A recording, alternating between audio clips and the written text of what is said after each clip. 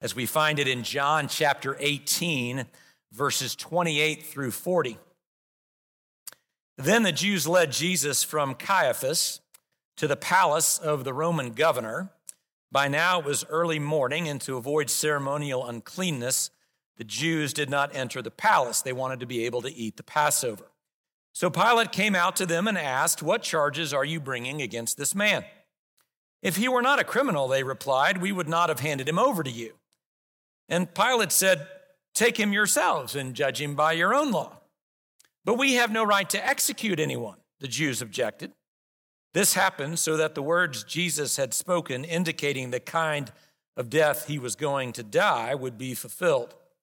Pilate then went back inside the palace, summoned Jesus, and asked him, "Are you the king of the Jews?" "Is that your own idea?" Jesus asked. "Or did others talk to you about me?" "Am I a Jew?" Pilate replied. "It was your people and your chief priests who handed you over to me. What is it that you have done?" Jesus said, "My kingdom is not of this world. If it were, my servants would fight to prevent my arrest by the Jews. But now my kingdom is from another place." "You are a king then," said Pilate. And Jesus answered, "You're right in saying I'm a king. In fact, for this reason I was born, and for this I came into the world, to testify to the truth. Everyone on the side of truth listens to me." "What is truth?" Pilate asked.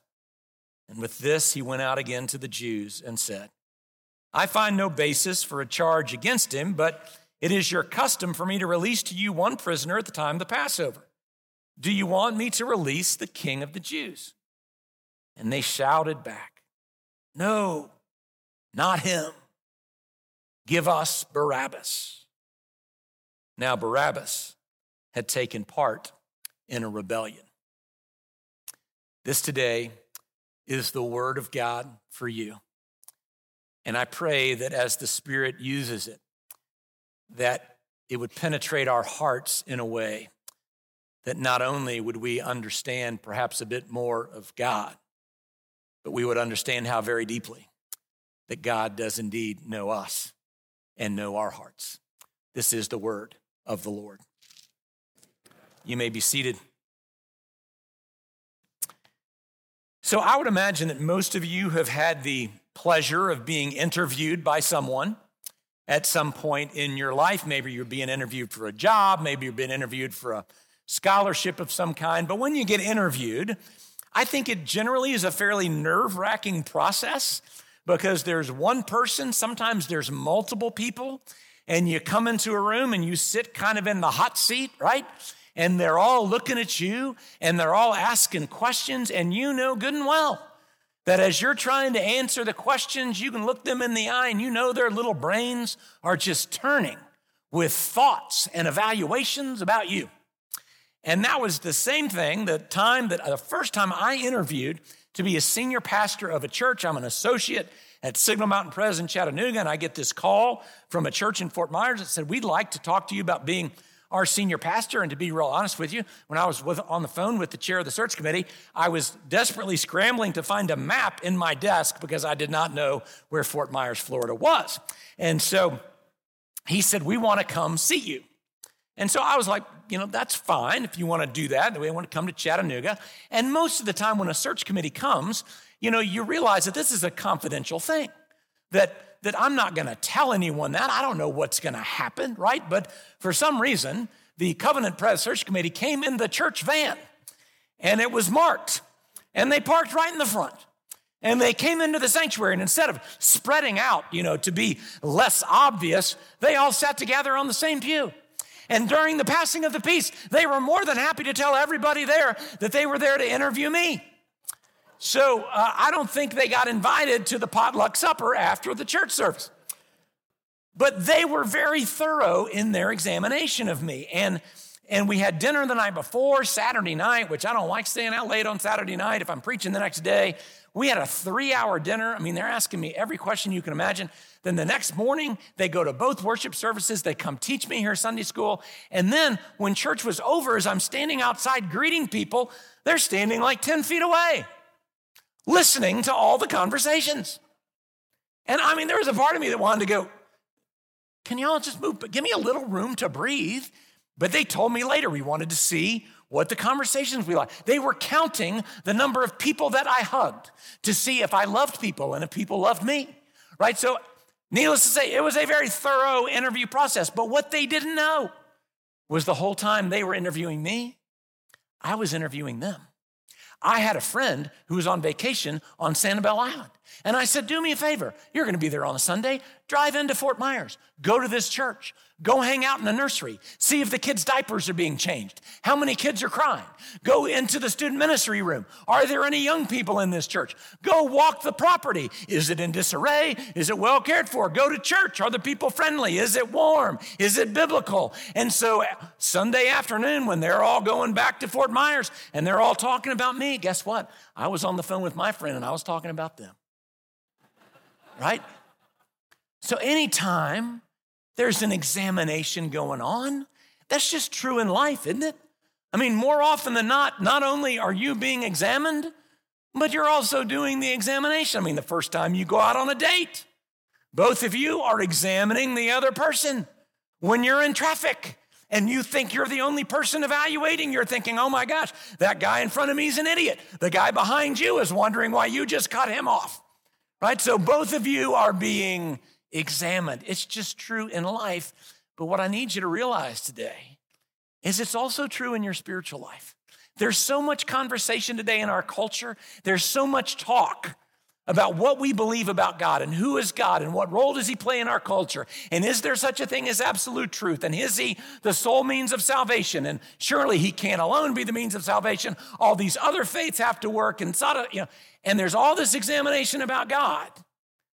But people, make no mistake about it. We can almost get kind of prideful about our examination of the nature and character of God and who God is. But the whole time we're examining God, guess what? He's examining us. He's examining you. He's examining your heart. When you study Scripture, Scripture studies you. J.I. Packer writes in his book, Knowing God, which if you haven't read it yet, write it down and read it. It's in the top 5 of all Christian books. Everybody ought to read it. He writes this, knowing God. What matters supremely, therefore, is not the fact that I know God, but the larger fact which underlies it, the fact that he knows me. I am graven on the palms of his hands. I'm never out of his mind. I know him because he first knew me and continues to know me. So yes, we may be searching and trying to examine God, but God is constantly searching and knowing us, revealing himself to us. And that's exactly the dynamic that is happening in John 18. This trial that is happening. And we've been in this sermon series, Walking to the Cross. It's the last week of Jesus' life. He's in Jerusalem. He's getting ready. He knows what's going to happen. And we've come to some challenging subject matter. We've looked at innocent suffering. What do we do with innocent suffering? Last week, we looked at the duplicitous nature of who we are as human beings. That we like to stand with Jesus, and we sure like to stand with ourselves. And today we come to Jesus on trial. Jesus being examined. And the problem when you and I read the word trial in the scripture, we tend to think of American jurisprudence, like a trial is going to be swift and fair and unbiased. And people understand that's not at all what was happening in Jesus' life. Jesus had already been arrested, as we saw last week. The soldiers come get him. The Jewish religious leaders take him to Annas and Caiaphas, and they thoroughly try him. Trumped up charges. He's a blasphemer. He says he's God. And so they decide that this man Jesus is worthy of death. And so having reached that conclusion, at that point, they bring him to Pilate. And they get to Pilate, and Pilate naturally then says, Well, verse 29, what charges are you bringing against this man? And because the charges are so thin to begin with, they don't answer the question. They just say in verse 30, if he wasn't guilty, we wouldn't have brought him to you. Right? So just understand, he's already guilty. We've already decided that. Talk about a rush to judgment. But here's the thing. Pilate, I think, was super smart here because this man's life is being put in his hands. And so what does Pilate do? He's in front of a big crowd. But he's got to determine, is this man worthy? What he's done, is it worthy of death? So it says Pilate took him inside. They go into the palace. And you and I know that the way that you answer questions is going to be different if you're in front of a crowd versus if you're in a one-on-one conversation. When you're just one-on-one with somebody, it's going to be a little more intense and it's going to be a little more honest. And so Pilate looks at Jesus and he says, are you the king of the Jews? And Jesus turns to Pilate and he says, is that your own idea? Or did others talk to you about me? Now remember, whenever Jesus asks a question, you better pay attention. In the Gospels, he asks 307 questions. You know how many he answers? 3. Okay, when he asks a question, there's incredible meaning and purpose behind it. So Pilate thinks he's got all the power. Pilate thinks he's the one in charge. Jesus, are you king of the Jews? I got to figure this out. But what's really happening? Jesus is examining him right back. He says, how'd you come to think about that? People talking to you about me? And he starts to probe Pilate's heart. So what I want to do with you this morning is I want to look at both of those examinations. I want to look at the way Pilate examines Jesus, and I want to look at the way Jesus examines Pilate, and I want to see what we might learn about who God is. I want us to see what we might learn about ourselves in the process. So first, let's look at Pilate examining Jesus. He comes before, and again, as I said earlier, that's kind of the vogue thing to do these days, to examine the nature and character of God. Who do I believe God to do? So we'll just do it the way the culture does it, and we'll just try to do it in as intellectual and as logical a format as we possibly can. So Pilate says, are you the king of the Jews? But understand, in the Greek, it's a little more sarcastic than that. It has a little bit more of an edge to it than just, are you the king of the Jews? He's kind of saying, looks at Jesus like, you're the king of the Jews? Like, looking at you ain't much, right? Are you really the king of the Jews? Can I really believe that to be true? And so you have to go back to what Jesus has said before, and that is exactly what Jesus has said. So Pilate asked the question, kind of like, I've heard this, you don't look like much, but he's being tried for blasphemy. He's being tried for saying that he is God. We talked about this a little bit last week, didn't we? But Jesus said openly and forthrightly, I am. In Mark 16, verse 62, he's asked, are you the Son of God? He says, I am. It goes back to Exodus 3. We talked about this last week when Moses asks God, who am I to say is sending me to Pharaoh? And he says, I am, which literally means I will be who I will be. And when Jesus said it in the early part of John 18, what happened to all those 300 soldiers? You remember last week, Jesus says, I am, and they all fell down because they knew what it meant. Jesus was 100% saying, I am God. I and the creator of the universe are one in the same. I'm the living God. I'm the almighty God. And then he has the audacity in John chapter 10 to say, I and the Father are one. So there's no mistaking it. Jesus is a historical figure. And this is what gets hard. Man, you live in this culture today and you're trying to figure out who God is. The people who really don't want it to believe it to be true, it's kind of hard to get around the historicity of Jesus, right? Jesus was a real guy and nobody debates that. And then Jesus lived and walked among many, and there were hundreds and hundreds of eyewitnesses. And if Jesus hadn't said these things, we would have works of antiquity and works of history that would negate and disagree with these statements, but we have no such works. And so we believe the veracity of the scriptures is precisely that Jesus indeed said he was God. So with Pilate, Let's examine the statement.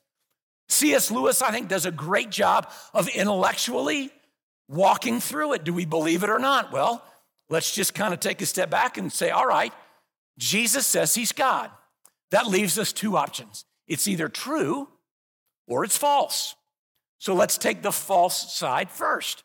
If Jesus said he was God and it's not true, then you have two options for why he would make that false statement. Either Jesus is a liar, so he's saying he's God, but he knows it's not true.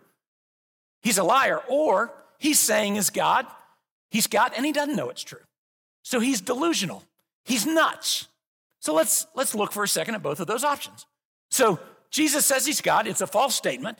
So the first thing, Jesus is a liar. And you go, wow, if that's true, then Jesus is one of the most colossal liars of all time, because everything he's just said in this text says he's building a kingdom of what? A kingdom of truth. Everything Jesus was about was truth, and the truth will make you free. So if Jesus was lying about it, I mean, he's going to be one of the most colossal liars of all time. But not only that, if he's lying about it, then Jesus would be absolutely the pure embodiment of evil, wouldn't he? Because he's deceiving people about their salvation. He's trying to convince people to put their lives in his hands falsely. And if there was another means by which they could be saved, and he's talking them into something that's a lie, is there anything more evil than that? Not to mention the fact that if Jesus was lying about it, is there anyone more foolish? Because what did the lie bring him? The lie brought him nothing but horrible, gruesome torture and suffering and abysmal death. And how many dishonest people do you know? How many people that are just colossal liars are going to go with a lie all the way to abject suffering and death? Do you really think if Jesus was making it up and he was just saying he was God and it wasn't true, do you really think he goes all the way to the cross and goes through all that and never gives it up? The only thing he has to do to stop the suffering is say, no, I'm not God. I made it up. It's not true. And then it all stops. But he didn't say that. So then you have to step back and ask yourself and go, well, it doesn't make a whole lot of sense. I can't put a whole lot of stock in Jesus saying he was God and it's false and he was lying about it. Because it doesn't seem like it makes a lot of sense for me to say, based on the evidence, that Jesus is a liar. So then you have to say, okay, if that's not it, well, then it's a false statement and Jesus is just nuts. He's just deluded. Jesus is insane. And you go, all right, well, what's the evidence for the insanity of Jesus? For the deluded nature of Jesus? It's pretty thin. You look at what C.S. Lewis said about this idea. He says, the discrepancy between the depth and sanity of his moral teaching, so the way Jesus taught, the logic of his arguments, the way it all hung together, and the rampant megalomania. So he was just an egomaniac out of control, which must lie behind his theological teaching unless he's indeed the Son of God, has never been satisfactorily explained. So for him to be as cogent and as clear as he was and yet be a crazy person, that doesn't make a lot of sense. That doesn't really hold up. Philip Schaff writes, is such an intellect, clear as the sky, bracing as the mountain air, sharp and penetrating as a sword, liable to a radical and serious delusion concerning his own character. So could his mind be that sharp, that focused, that clear, and he still be crazy? I suppose it's possible, but what do we know about just general insanity and people who have mental delusions about who they are, people who think they're God when they're not? Normally, those delusions show up in other behaviors in their life. In other words, if he said, well, I'm God, well, then there would be some other part of Jesus' life where he's going to act like a crazy person. But we don't have any of that evidence. There's nothing else to suggest that Jesus was deluded or insane in any other part of his life. And so you go, when I look at the reasons why Jesus would make a false statement about the fact that he was God, doesn't make a lot of sense that he was a liar, and it doesn't make a lot of sense for me to say he was crazy. So Where does that leave me? That leaves me with option 2. It's true. Jesus made a statement. He said, I'm the living God. I'm God in human flesh.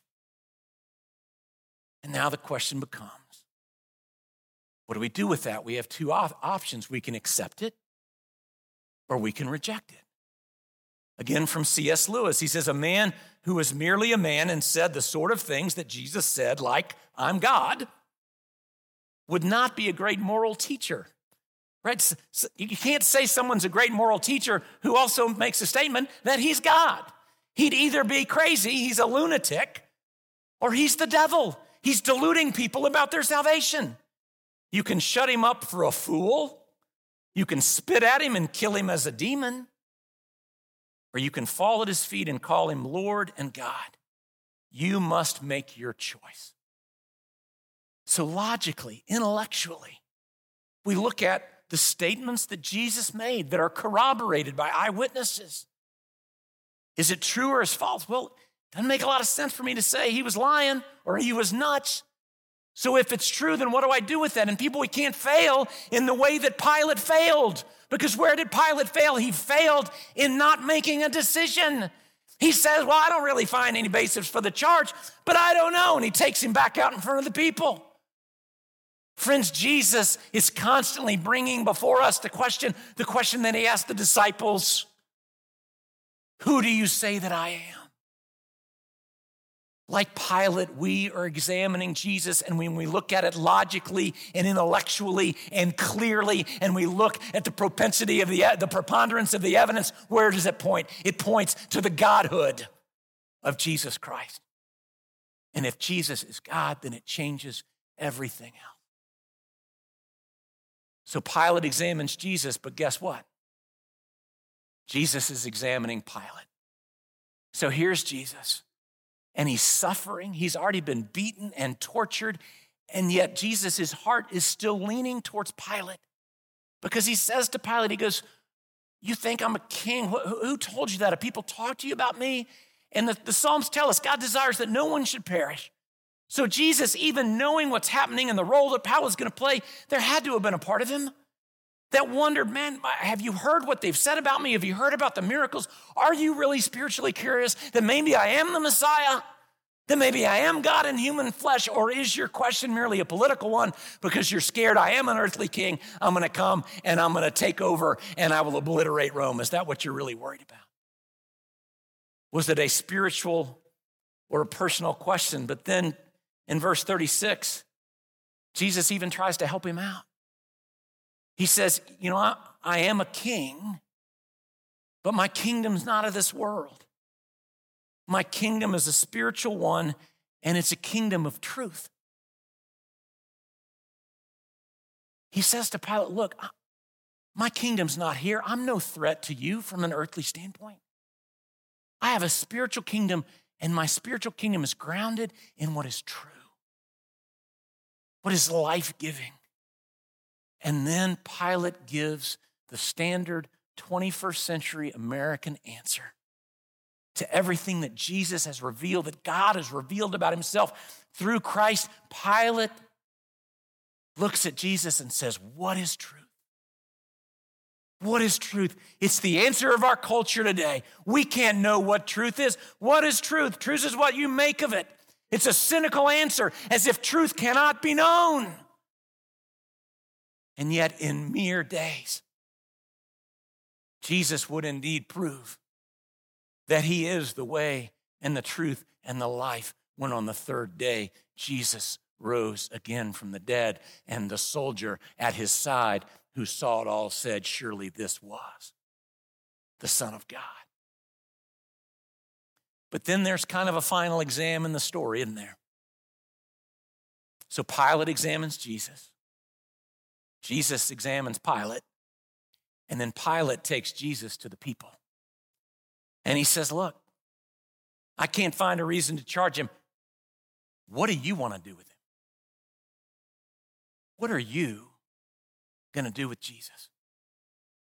And the chilling answer that they all give is, give us Barabbas And then they cry out, crucify him. Crucify him. And so, friends, we would be expected likely today to think that question, what am I going to do with Jesus? That's Pilate's examination. What are we going to do with this declaration that Jesus is God? What are you going to do with Jesus? But I would encourage you to realize that the more important question is not what are you going to do with Jesus, but what is Jesus going to do with you? Because the examination goes both ways. And when you stand before Jesus, this is something I think maybe because of my Roman Catholic background, I always fear that God spends most of his time being disappointed with me and being loving towards me a little.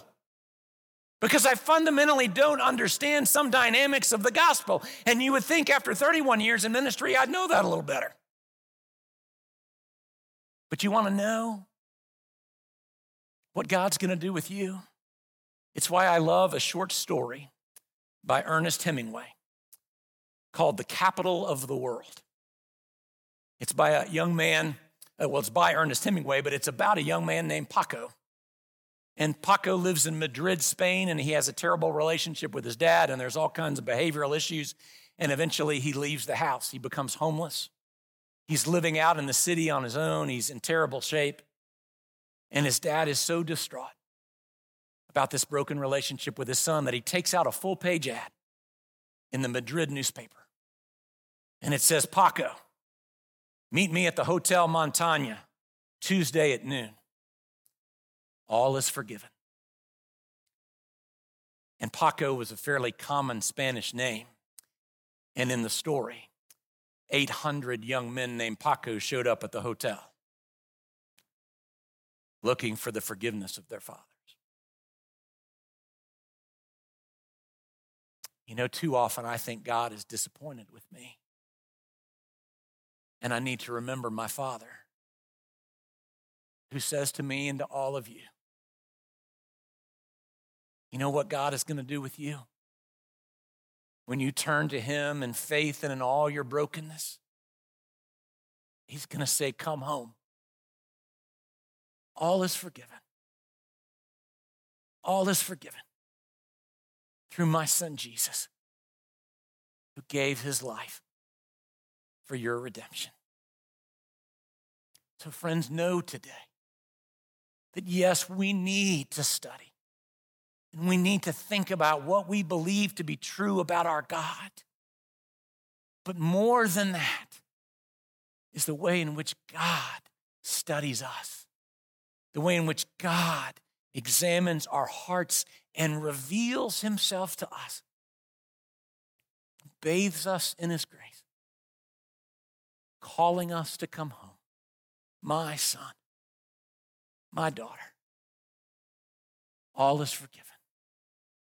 Come home. Come home. I pray that you would know that deep in your heart and you would know the fellowship of faith with our God and Jesus Christ. Let's pray together.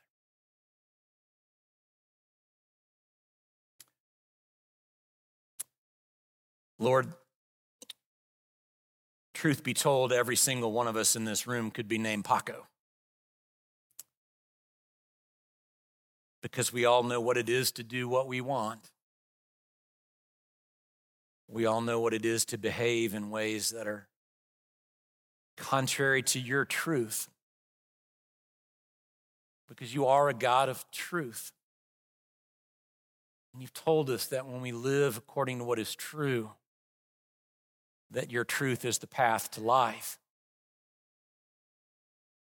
And so, Father, I thank you for the back and forth between Pilate and Jesus, because it shows us today the depth of his suffering, the lengths to which he was willing to go to stand in our place, to take the punishment that should have been ours, to place it upon himself, so that today we could hear the gentle and good words, the good news of your call for us to come home, to come back to you, our God, for all is forgiven. All has been made right. And you welcome us into your family. Father, I pray that any who may wander today, any who may not know you, would see not only the spiritual truth, but the intellectual truth of where the evidence leads. That indeed you are God. And it is in you that we place our trust and our life. We ask it today in Jesus' name. And all God's people said, amen.